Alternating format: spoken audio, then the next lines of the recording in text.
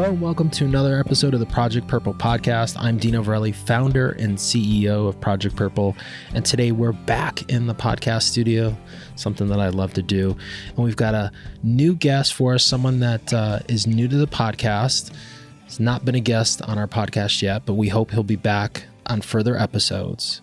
But John Graff from Arbor Research. John's full title is PhD, MS, Program Director of Scientific and Data Coordinating Center at Arbor Research Collaborative for Health. John, welcome to the Project Purple podcast. Thanks, Dino. It's a pleasure to join you. And I got that fully correct, John, correct? You did. Awesome. That was a mouthful. Good thing for show notes. It's a mouthful. Yeah. So full disclosure for audience at home, John and I have been friends now, John, for over a year, right? I think since we've been... it has been a while. I consider you a friend because we talk once a week. This has been routine every week. Sometimes some weeks it's multiple times. But John is leading the charge for us at Arbor Research with the Precede Consortium. And Arbor Research Collaborative for Health is the data coordinating center for the Precede Consortium. And we're excited. This is a large, huge initiative for us here at Project Purple. It's our biggest research grant that we've ever gifted. The folks, John and his team, I should say, at Arbor Research have just been phenomenal to work with, along with the 35 other centers that are in the Precede Consortium. And you guys have really been instrumental in helping us guide us through this massive project in the hope and search for early detection of pancreatic cancer.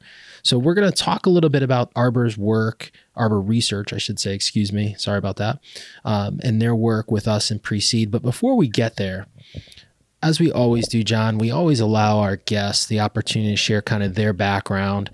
And this is your opportunity to share with our audience a little bit about your professional background, how you got to Arbor. I know you were in New York for quite some time, which we had that long discussion when we had our first Precede meeting last year. You said you knew New York pretty well because you lived there for some time. So with that, John, the mic is yours. Thanks, Dino. So a little bit about myself. I'm a cancer epidemiologist by training, and I've been doing that for probably the last 20 years or so. I got my doctorate at the University of Alabama at Birmingham in epidemiology. I did graduate work at the Wayne State University School of Medicine in Detroit, Michigan, and I did my undergraduate at the University of Michigan. Cancer epidemiology, how did I get there? One of my professors in medical school said to me that he thought I would be a better researcher than clinician. and he said, why don't you come work for me because you have a researcher's mind? And I had to agree with him. While I've always been very intrigued by clinical medicine and certainly oncology, I especially love doing epidemiologic research or research in large populations. And he was also on faculty at the Karmanos Cancer Institute. When I finished my doctorate in epidemiology at Alabama, I was hired back to the Karmanos Cancer Institute and Wayne State School of Medicine to be on faculty there and run what is called the Surveillance and Epidemiology End Results, or SEER registry in the metropolitan Detroit area, where we conducted population-based studies of cancer prevention, control, and outcomes, treatment and outcomes. And that's really how my career got into cancer epidemiology. I ran the research program at the Karmanos Cancer Institute and Wayne State School of Medicine for the SEER registry for about 13 years. Wow. And then I was recruited away to the state of New Jersey and Rutger Cancer Institute of New Jersey to run their SEER registry, their population-based cancer registry for the state of New Jersey and the associated research program. They didn't really have a very large research program. They did, but it could have been more successful than it was. And they recruited me there to build the research program. And I did that for the next 5 years and then came back to home in Ann Arbor, Michigan, and was hired on staff at Arbor Research Collaborative for Health. When I came to Arbor Research, most of the work in Arbor Research is in nephrology, urology, and hepatology. No cancer whatsoever. But we had this opportunity to partner with Diane Simeone, a pancreatic cancer surgeon at New York University, to build this very large consortium of many cancer centers in 6 different countries around the world. Pancreatic cancer is a very rare disease, as you know.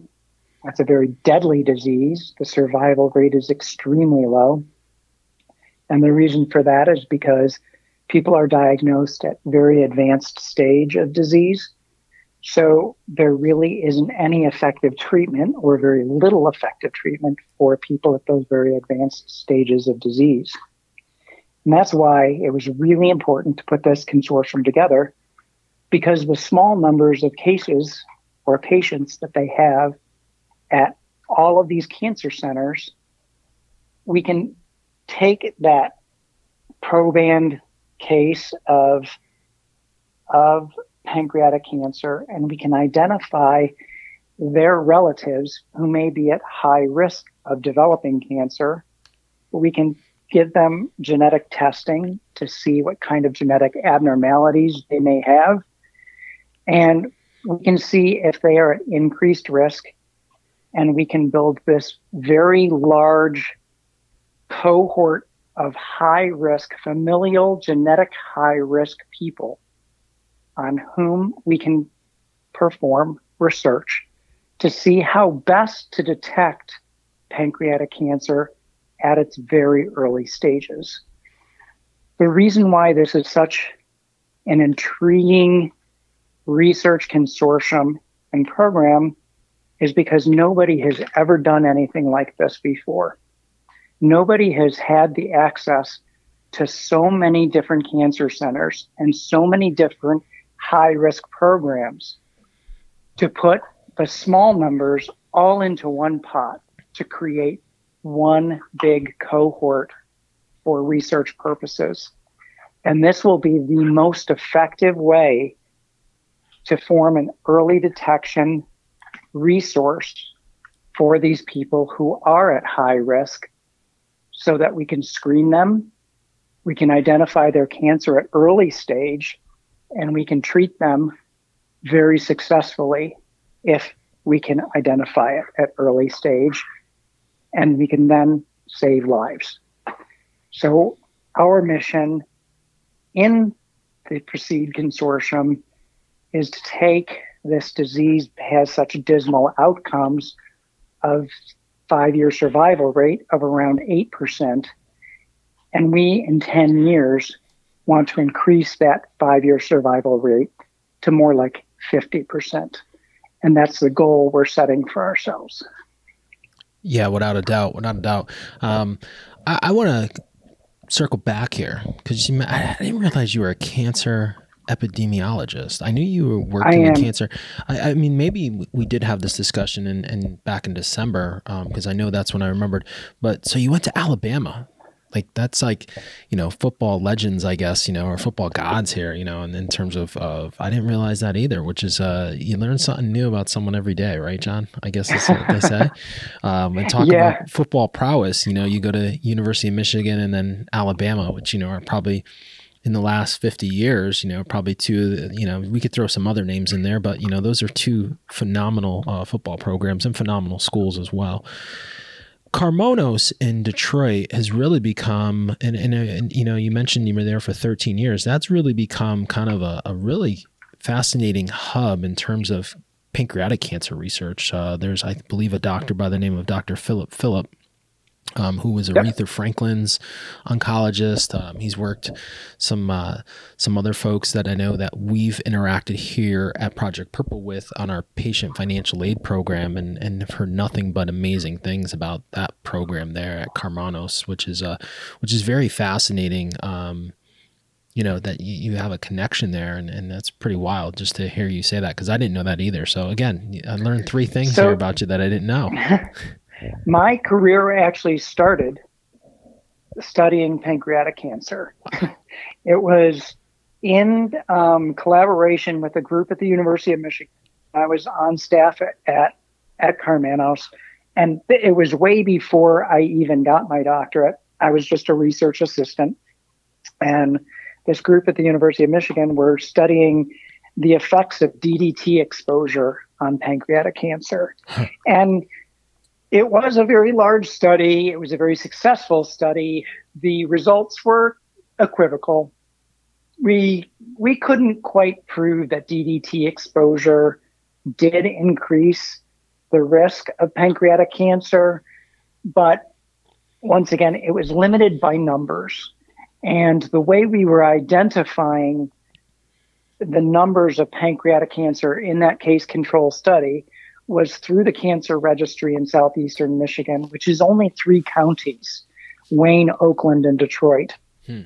So what we did was we targeted hospitals in southeastern Michigan where most of the pancreatic cancers were diagnosed, so that we could interview people about their exposures, their lifetime exposure, whether it was just environmental, geographical environmental, or occupation-based, to see if we could get any information about their DDT exposure. It was difficult to do that study because we were getting retrospective information. It was based on people's self-report. There was no way that we could get true exposure for those individuals. And that's probably why we had trouble finding the association.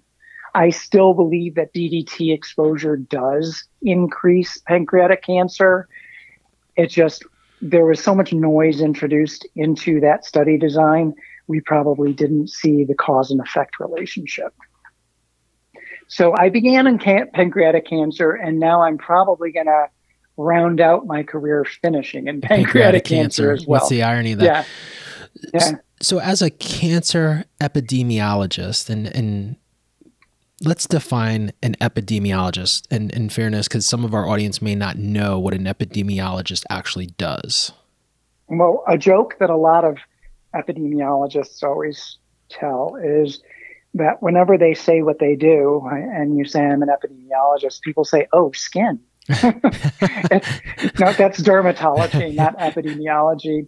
But people are thinking epidermis. Yep. The root of the word is epidemic.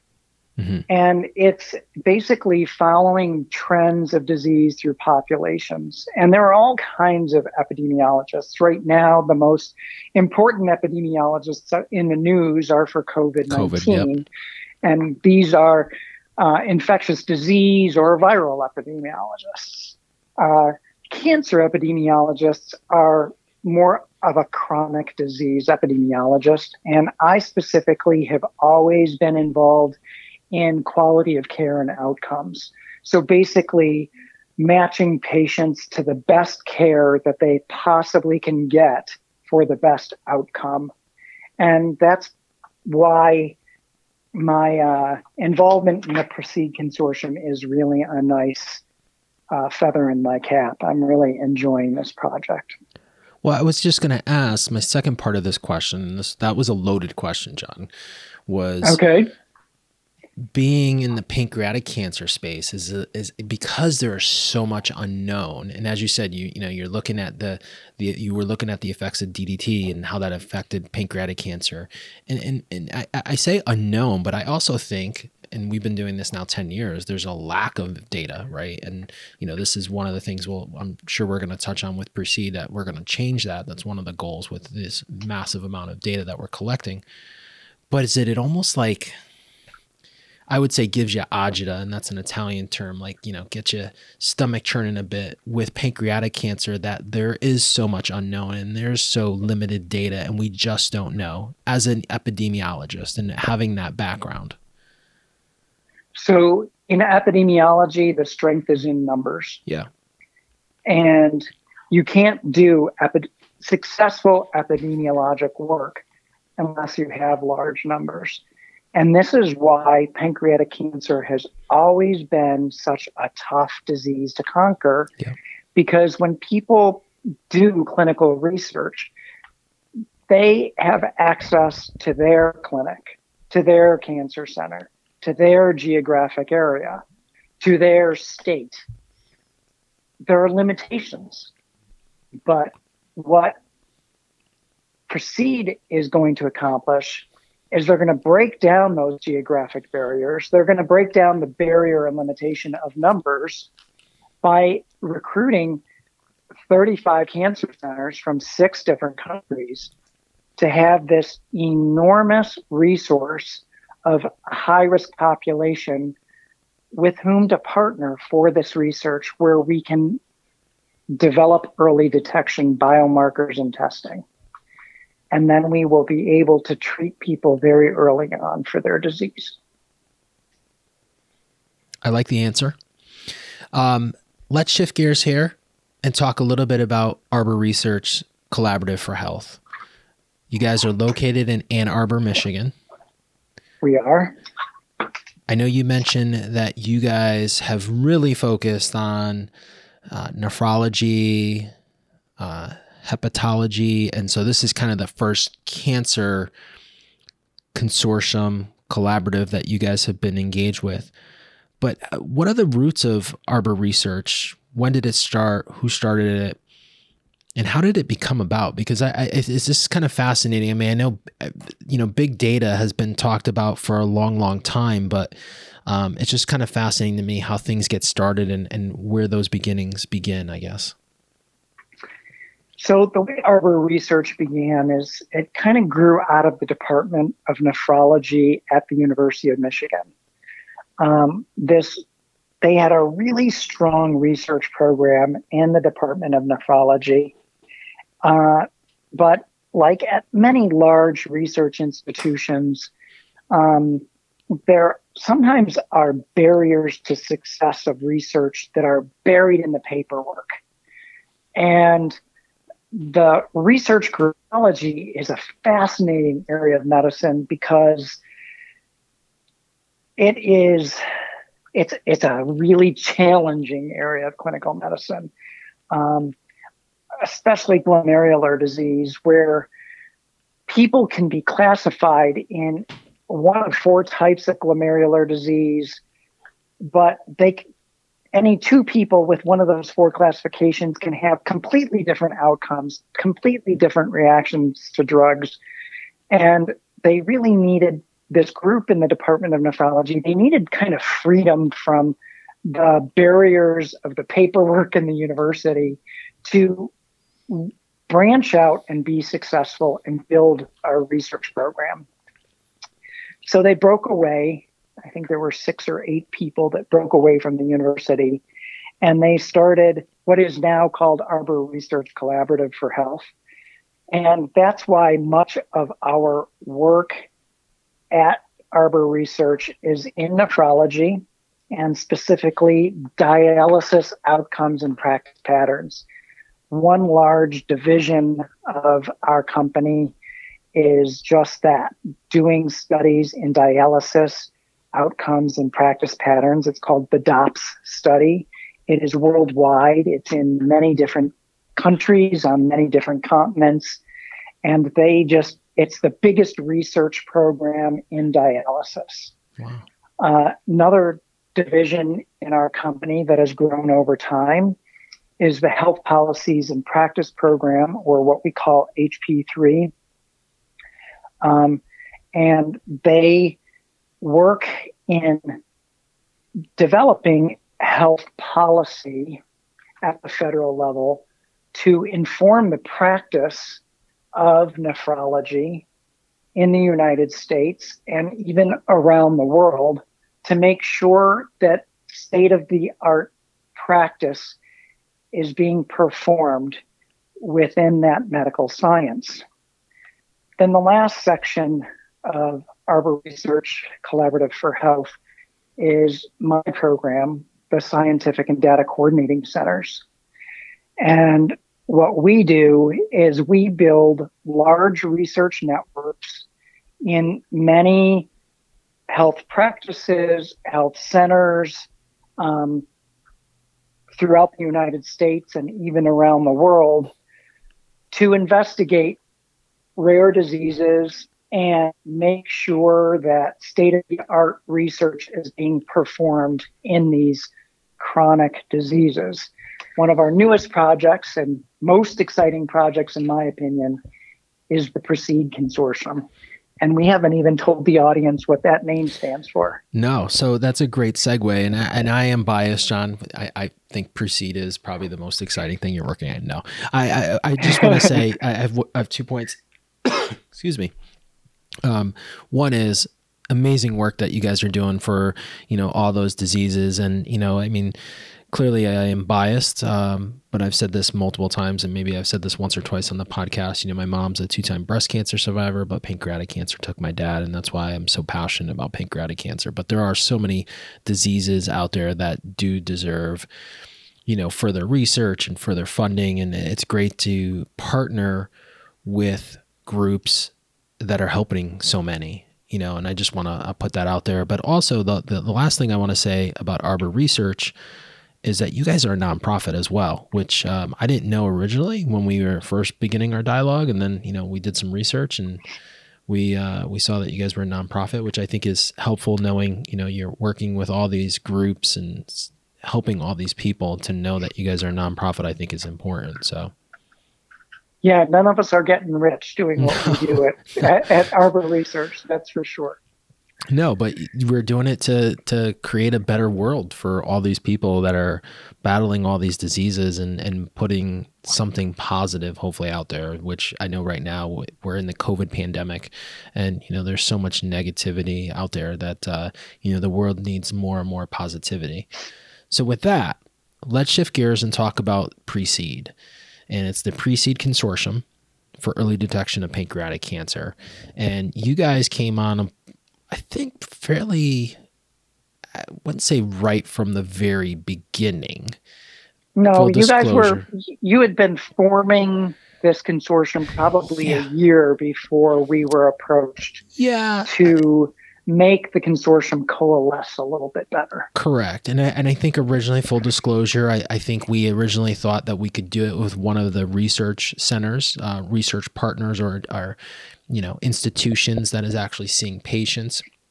And I think then collectively we agreed, okay, we really have to find someone who's a disinterested third party that doesn't necessarily have patients coming into their center. And I think, in fairness to all the centers, I think this is, the advantage in my eyes, and I come from a non-clinical standpoint here, is that, you have 35 centers inputting data into this disinterested third party, which is Arbor Research. And I think this is the one thing that I have seen in my 10 years of doing this is that, as much as the clinicians want to work together, sometimes there's that institution that stands in the way of working with different centers and who owns what and what becomes what. And so that's always been something that I've been very vocal about from day one, regardless of someone's sexual orientation, their faith, their race. I do not care, in the sense that we are going to work together and we're going to figure this thing out. And that used to drive me nuts when we would talk about, collaboration with some of these centers, and not to be named, but I remember like one of our first or second research grants, they were like really like tough about like sharing information that, we were paying for that was getting done. And I was like, whoa, like this is madness. And this is why, we're not making progress. So I know I just went off on a rant there. But, we're excited to work with you guys, and you guys came on. I believe like a year into it, but shortly after the funding of us making the financial decision. So it was kind of like perfect timing, in my opinion, John, in terms of when you guys came on board. And I know I want to ask you kind of some questions here, but I want to have you give your take on Pre-Seed and what you've seen so far. Okay, so you did make quite a long statement there, and I'm going to react to a lot of it first. Collaboration. You can't have science without collaboration. Oh. And collaborative is my company's middle name. Yeah. Arbor Research Collaborative for Health. So we know how to collaborate, and while we are not technically a clinical center within the Pre-Seed Consortium, we are a partner in the research. And the one statement you did make in that long soliloquy you gave, it was a rant, John, let's be honest. It was a rant. It was a rant. I was ranting. That it was important to bring in a disinterested third party. And I'm anything but disinterested. Well, in fact, we at Arbor Research never join in any research network unless we have someone on staff that can partner as a principal investigator and an interested party to lead, spearhead, and be a content area specialist for that piece of research. That's why we focus in certain areas of medicine. And of course, my background is all in cancer, specifically breast, prostate, pancreatic cancers. And then I also did some work in leukemias and lymphomas back when I was doing a fellowship for the National Cancer Institute at the University of Alabama. So we are a very interested partner, but the specialty that I bring, and certainly my group and my division of my company brings, is in bringing all of these research centers, clinical centers together, because sometimes they're competitors with one another. And that's, I think, what you were referring to in your statement, was that competitive side can come out every now and then. And especially when it comes to grant funding, clinical research funding, these people are running a business.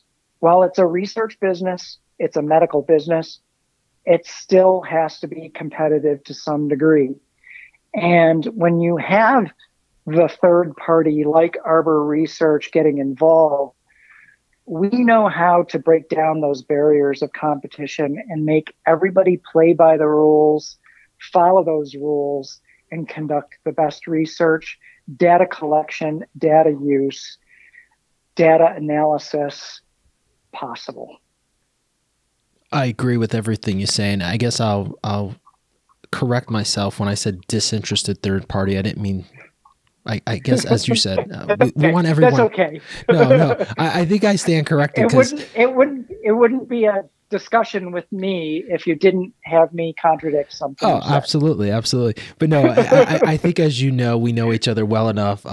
You guys aren't disinterested. You are interested. But my point was, when you have, let's say, a particular center being that data hub, and not providing any data to any of the members, that becomes an issue. Or, a center is not willing to share data because it's going to another center, or not even a center. We should not use that word. It should be another institution that sees patients either locally or, from afar, where people can get on a plane and go visit a clinician at that center, which is not the case for you guys. And I think you're right. No one clinical center has any proprietary information over these data and the biosamples that are being collected. Yeah. It is the consortium. Yeah. And the consortium, one of the tenets of this consortium is to share data, share biosamples, and be collaborative. And Pretty easy. You can't be a part of this consortium without signing on to that from the very beginning.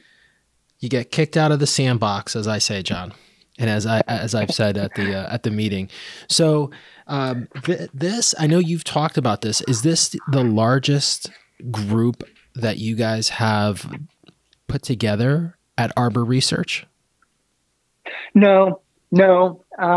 So the DOPS program at Arbor Research, the Dialysis Outcome and Practice Patterns program, that is the largest program. And even like our childhood liver disease research network, that would, I don't know. I think we'll be in competition for size with this program.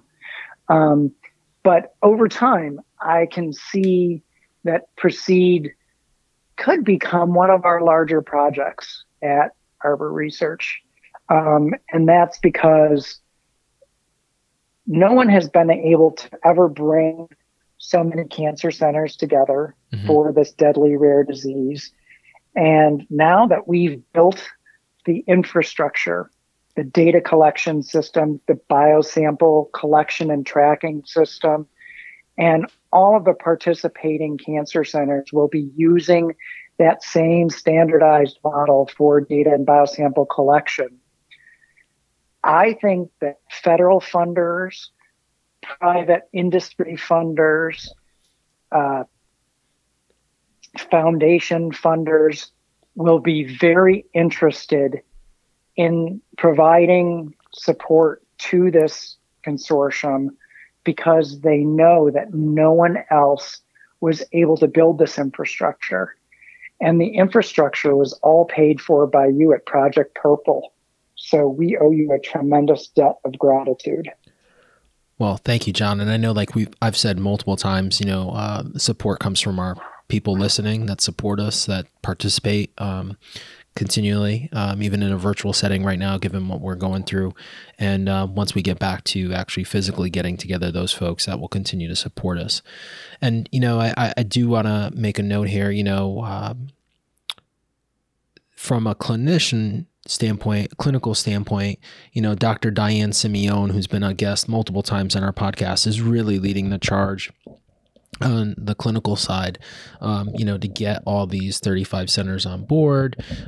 They are the lead center at NYU with PRECEDE to kind of lead the charge from the clinical standpoint. But let's talk a little bit about PRECEDE and in terms of Arbor Research, what you guys are actually collecting from these 35 centers, because I think that's kind of important for our listeners to hear as well, because this is a little bit different than I think what people think, because I think when people talk about early detection, I know in the past couple years, there's been a lot of work done in blood, blood tests possibly. There's been imaging things that have come out. So I just want to make sure our audience understands like what we're actually doing here. We keep talking about collecting, but what are we collecting here, John? Okay. So I early on mentioned that cancer, the pancreatic cancer being a rare disease, and all of these centers, they treat pancreatic cancer. When those patients are identified at the centers, they have families. The family members could be at a higher risk of developing pancreatic cancer. They do not yet have pancreatic cancer, but they could have it at some point in time. So those family members come to the cancer center and they go testing for certain genetic abnormalities that increase the possibility of them developing pancreatic cancer at some point in the future. When those people are identified, we recruit them into the program. We can send them into the program. We tell them what it's all about, what kind of data will be collected, what biosamples we'll need from them on a regular basis. And they come in either every 6 months or annually, depending on their level of. And we ask them about their family history, about their exposure history, their lifestyle history, their medical history, if they have certain diseases that might also predispose them to developing pancreatic cancer. And then they undergo certain imaging, specifically MRI imaging and endoscopic ultrasound imaging. And these annual imaging tests would be what we would give people as an early detection test. So we can see cysts on their pancreas or any other kind of abnormality that might be going on in the pancreatic tissue. The results of those tests are also kept in our database. We get blood samples from these people so we can do DNA testing on them. And in the future, for individuals who may progress to pancreatic cancer, we will also be getting tissue samples so that we can get any kind of genetic information from that pancreatic tissue on those individuals.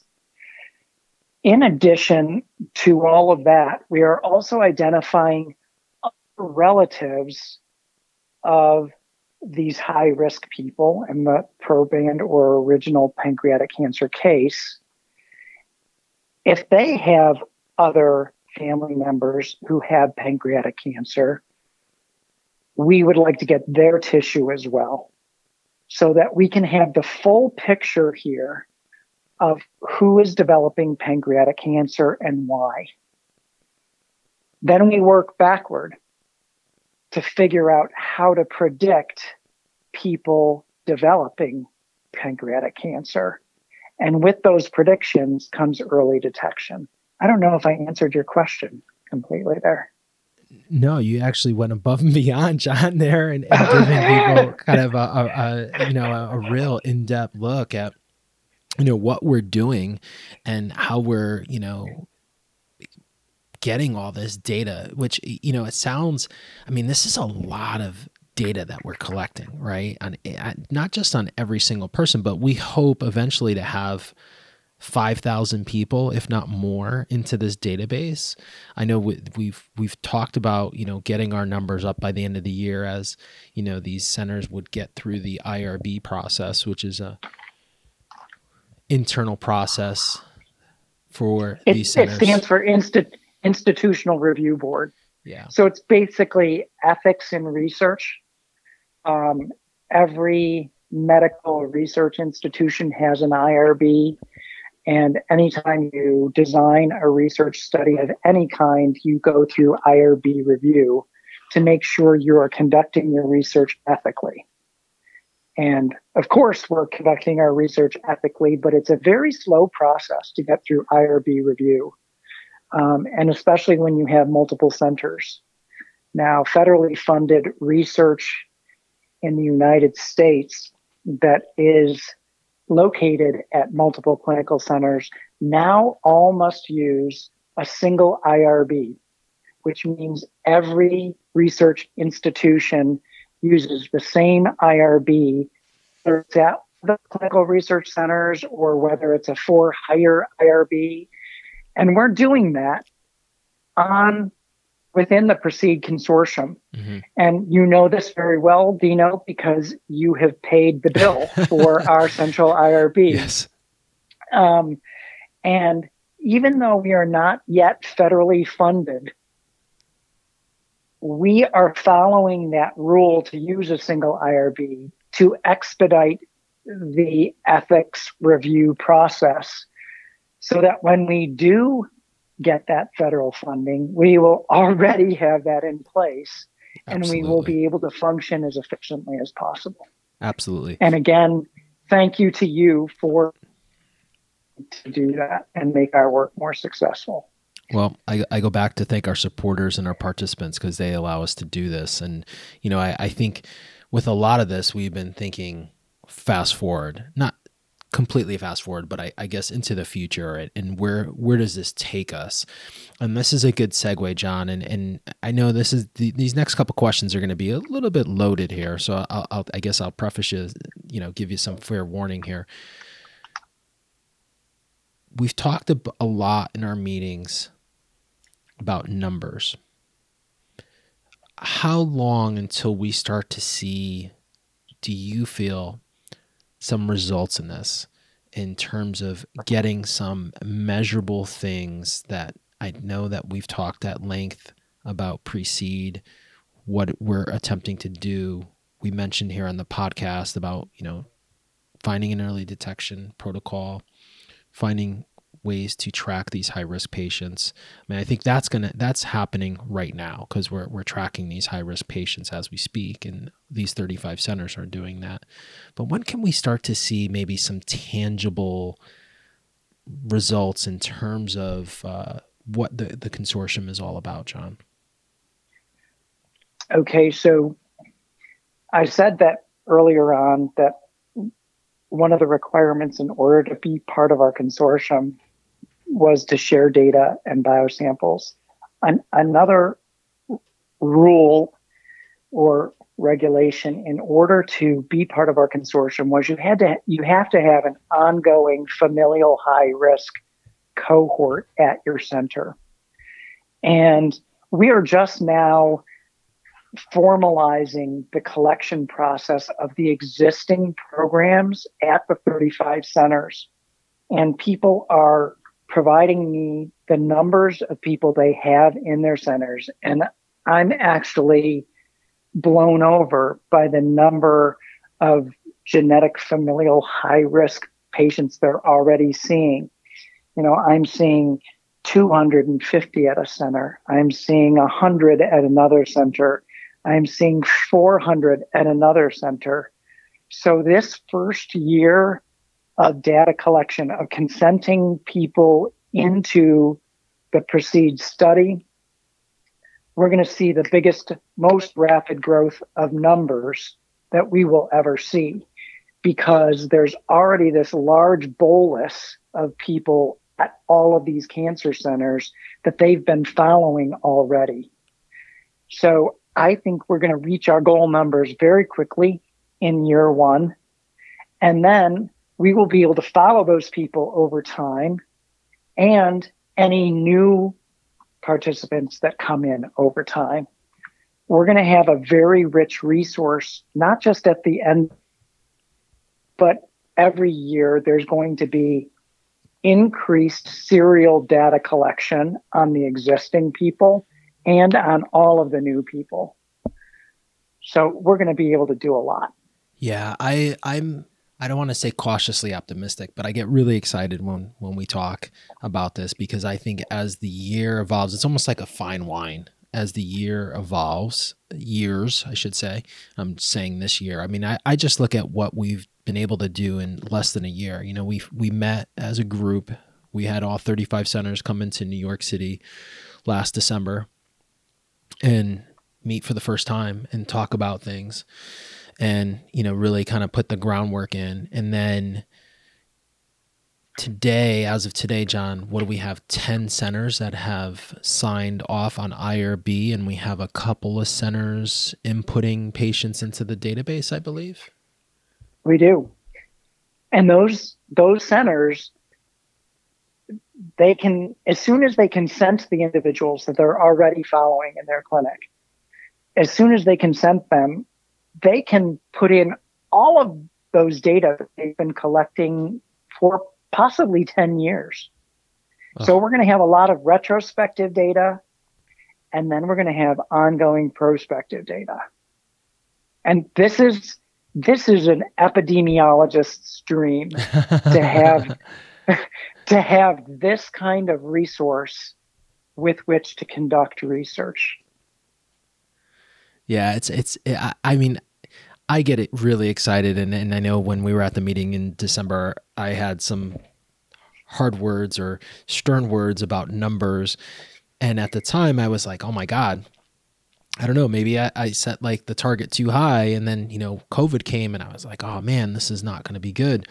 But now to have these centers come on board, and then to hear that centers are, putting patients in. And then also, I think, since December till now, learning more about our partners in this consortium and realizing that so many had so many patients already filled into their clinic is just really exciting. And I think that's one of the things that really excites me. I know I went on a tangent here before about, centers not playing together in the sandbox, but I will say this, that for the 35 centers that have come on board with us, it is so inspiring to know that all 35, the clinicians that are involved and their centers are engaged and working together, and as excited as I am, as you are with this thing, is just really, really inspiring and powerful.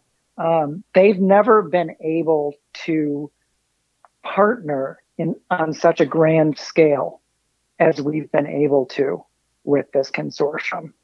And all of your donors, all of your families that are providing support to Project Purple, they can be absolutely confident that their dollars are being used in the best way possible, because they're being used by this group that represents worldwide every race, every ethnicity, every socioeconomic status will be involved in this research. There will be no misrepresentation, because it will be so generalizable across the whole world of pancreatic cancer. I couldn't agree with you more. I'm really excited, and not to sound corny, but the future is super bright with this thing. And I'm just, for a while there, and I think this could be said for anyone, with the COVID pandemic really put, I was really worried. But, and especially because the epicenter was New York, and we had, our partner in NYU. We also have Mount Sinai there, Columbia, who are also involved in PRECEDE consortium, along with Yale here in Connecticut. So it was just so close to home. And I know that the team at Mount Sinai was reassigned. I believe the team at NYU was some pieces were reassigned. And we knew that, patient families, high-risk patients, high-risk, people in these clinics were not being seen for a little while. Not physically. They were still trying to, see everyone via the tele. But to see how this has turned so quickly, and that, we've got everyone, back on re-engaged. We've got the 10 centers. I know there's more that we're hoping here. And as this podcast airs, that number will continue to increase. And the ultimate goal is to have all 35 centers on board with the IRB and inputting patients that we're hoping to get through here over the next couple of months. So it's just really, really super exciting. It is very exciting. So I want to give our audience, and I've got one more question here for you, John, which is an easy one. But if our audience is interested in learning more about the PRECEDE Consortium, it's real easy. They can go to precedeconsortium.org.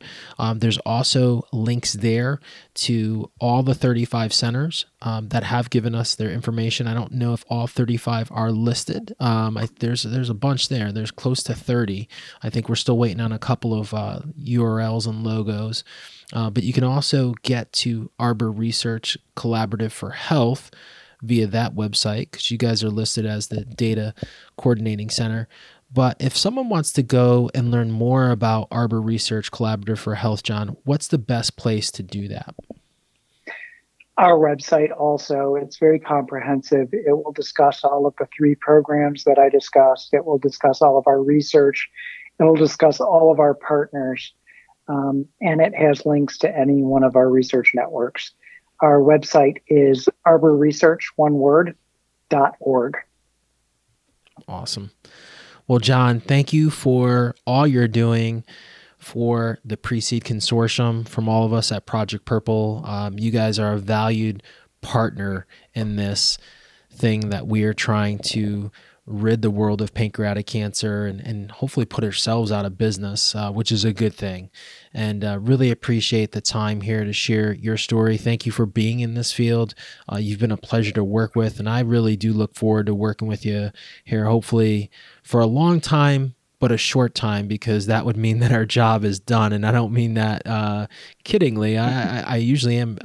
I'm not usually. I'm always serious when I say that. I want to put ourselves out of business, because that means our job has been completed, and that's the ultimate goal. But I really do look forward to having you on board to help steer the ship here and be a valued partner in everything that you guys are doing over at Arbor Research. I'm really, really excited for the future. Well, thanks, Dino. It's an absolute honor to be a part of this consortium. And like I said, this will be the biggest feather in my cap with which I round out my career as a cancer epidemiologist. Thanks, John. Thanks for being on the podcast. And as we say here at Project Purple, if you love what you hear, please follow us wherever you listen to your podcast, share this podcast, and until next time, be safe. And that's a wrap of another episode of the Project Purple podcast.